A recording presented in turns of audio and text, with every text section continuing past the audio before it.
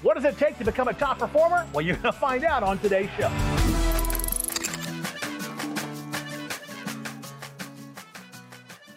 So this month we launched our brand new updated maintenance technician course taught by myself, Gary Ellicks, and James Leichter, right? Today we're going to run 2 segments from that course, becoming a top performer and working with service managers. So let's jump right into the content.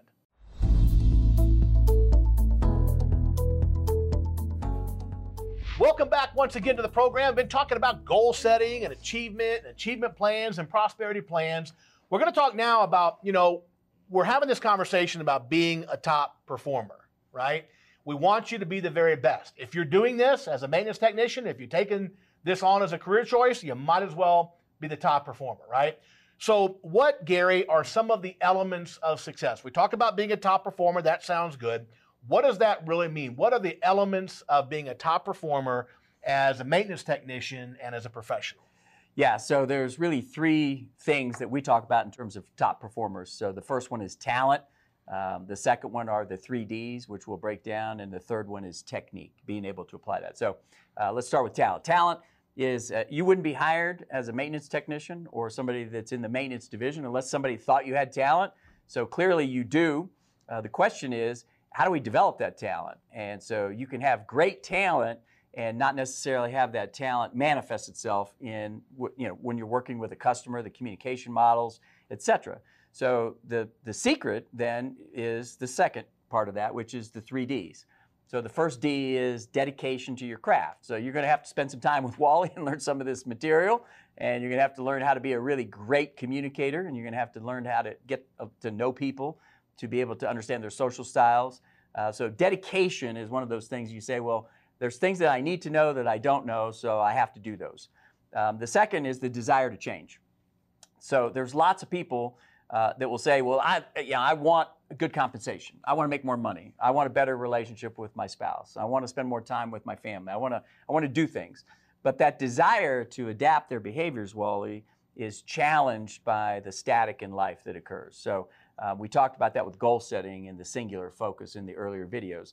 You have to be able to look at that and focus your energies, and that desire to change comes from within. I can't force you to do it. You have to be willing to do that yourselves.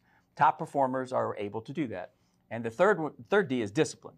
And so we describe discipline as the elements of doing things that you know you need to do to be successful, but you don't necessarily like doing them. Right. So I've said this over and over and over in different speaking events. I hate cardio. Like cardio for me is like the worst form of physical exercise. I'd rather push rocks around or go play golf or walk the dog.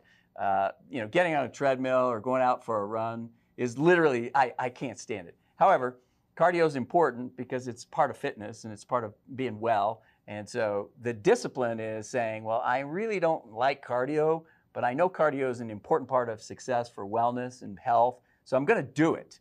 And so those are the 3 Ds. So dedication, discipline, and the desire to change. And so the 3 Ds and talent are owned by the maintenance group. The guys and gals that are watching this, you guys own 1 and 2. If you really, were taking notes and you drew a line on a piece of paper and said, well, what's number 3? 1 and 2 are the individual. 3, that's us. Technique. And the rest of this set of video materials and support on the EGI Contractor University site support technique. Technique are the processes that we use. So like you can teach people the right words to use, words to stay away from, words to choose. So we're not going to say things like outdoor condensing unit. A customer doesn't know what that means, right? So we have to talk in terms of what actually the consumer understands. That's technique. So creating a sales process, creating a conversation, creating the questions, creating the business processes in the maintenance division around the technique, those are the things that then manifest itself. So you say, well, I don't really necessarily know that stuff. Well, that's where 1 and 2 come in. So, so those are the 3 elements. They're not complicated. They're old school, but they are formidable. They work. And if you're willing to put the effort in, if you're willing to actually engage and you're willing to pay attention, there's plenty of material, there's plenty of people that are going to work with you to support those 3 areas. That's one of the things that you can say top performers all own. Do they have other things? Sure. But they have those 3 things for sure.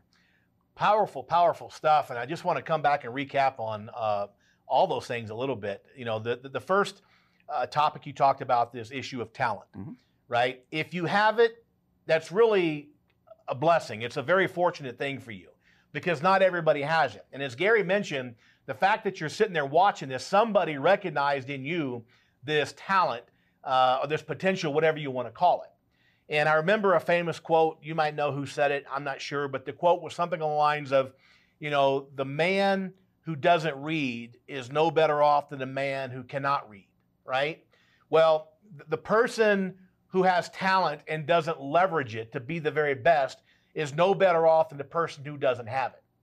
And if there's anything I've learned, you know, almost, 6 decades on this planet now, and there are very few good things about getting old, right? Lots of aches, lots of pains, right? Different things. But there are a couple that are really good. One of them is humility, and the other is wisdom. And wisdom comes from experience and looking back. And I'm just going to tell you that if you're a young person coming in as a maintenance technician, which you probably are, the reality is there's going to come a point in your life where you look back and your older self is going to have a conversation with your younger self. And one of those conversations is going to be, did you leverage your God-given talent, right? Or parent-given talent. I don't care how you think you got it. But the bottom line is you've got this skill set, the ability to communicate, the ability to persuade, the mechanical ability to figure things out. That's a big deal, right? So you've got this talent.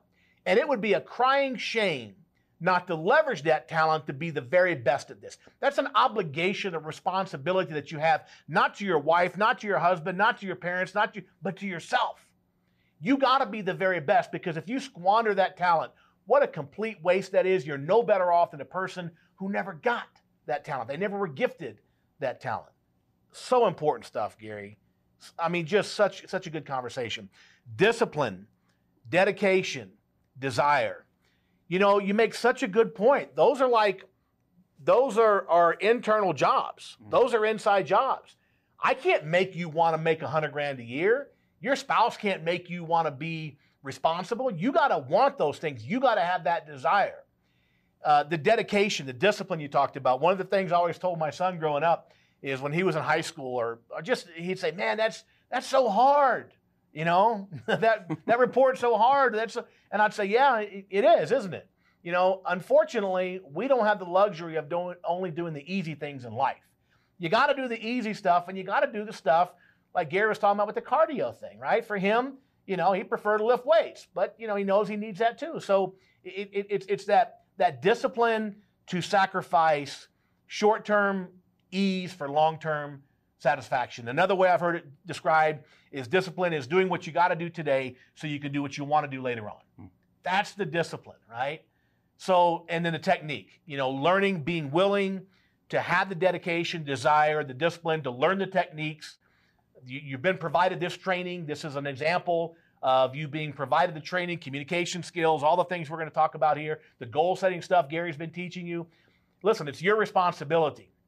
One of my favorite definitions of the word responsibility from Stephen Covey, the ability to respond, the ability to choose. You get to choose your level of dedication, your level of desire, your level of discipline, right? You get to choose, am I going to leverage my talent or am I going to squander it? And that's a decision we all have to make individually. So, you know, it's funny, we were having a conversation off camera earlier about you need to write a book. You need to write about 20 books and get all that knowledge out of your skull and put it out here for the rest of the world to see. And when Gary was talking about this topic with me earlier, and these three sections, like there's a book about life in those 3 sections. And I'm going to tell you something. The owner of your company, your manager, whomever sets you up to get this training, you are very fortunate to receive this information because this is so important. I just want to stress this is so important, understanding these principles that maybe have nothing to do with the technical side of this industry. But you've got the technical side and you got the communications, kind of personal development side of this thing. They're both really, really important. G-Man, great discussion. Thank you. Final thoughts, concluding thoughts on these elements of success. Love the word that you used, sacrifice. I think sacrifice is, you know, partly discipline, but it's also the maintenance technicians recognizing they're probably going to have to sacrifice some short-term gains or wins for some long-term gains and wins. And so we describe that as deferred gratification. The investment of time and energy in the learning, in the practice, the technique, role plays, real plays, whatever you want to term it. You're going to have to invest in yourself. It's all about you. It's about you incorporated. And you and I were having that conversation earlier about the book. And so you have to invest in yourself. Your company's investing in you. You have to sacrifice time and energy to learn, those things that are necessary as part of the technique. We're happy to teach it, but we can't make you learn it. And so you've got to engage. And so that's the big key. So sacrifice and deferred gratification. It's good stuff. Awesome stuff. The Elements of Success, brought to you by the G-Man himself, Mr. Gary Alex.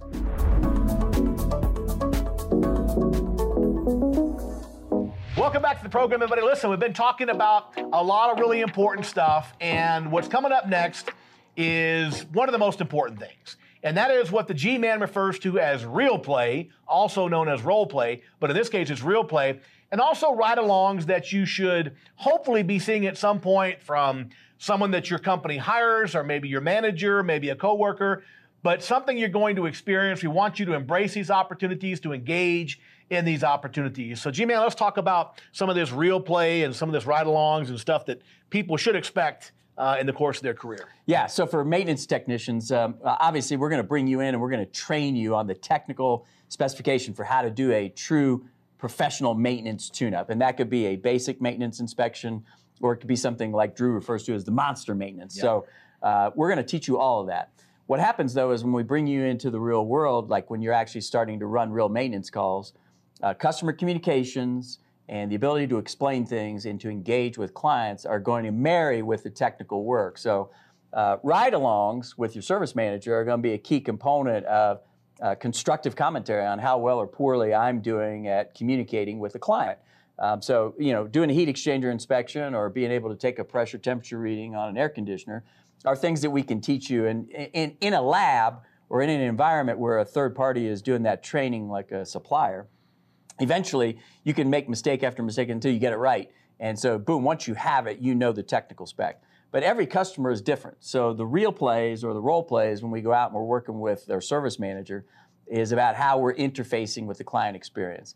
And then the second part of that conversation is we like to use a checklist. So to be consistent with all of our maintenance technicians, rather than me just saying, well, I'm going to wing it, we're going to bring our own process, and we're going to bring that form with the service manager or the maintenance manager. We call it the maintenance champion. And they're going to be able to work with the maintenance technician on the front end and say, hey, Wally, before we go in, let's work on these skills. And so we run in, we do the maintenance call, we talk to the customers, we do the debrief, we're going through the process. And then when we come back, we ask the maintenance technician, hey, how did you do? So I would encourage all the maintenance technicians that are watching this to download those materials from the site and have a general understanding of not only what a real or role play looks like, what they should expect. But the important thing is that you're mentally engaged and that you're working on it, and that's how you develop your craft. Yeah, I think it's really important too, especially in the ride-alongs. I think the tendency is for people to get really, really nervous, right? If they're a manager or if there's a paid trainer or consultant that's at your company doing some ride-alongs with you, and I've done a million of them.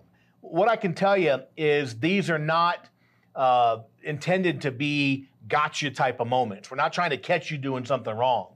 When I'm doing a ride-along, and most people I know that do this, they're looking for, they're looking for what you do great, right? What are your strengths? And where maybe could you use a little bit of work, right?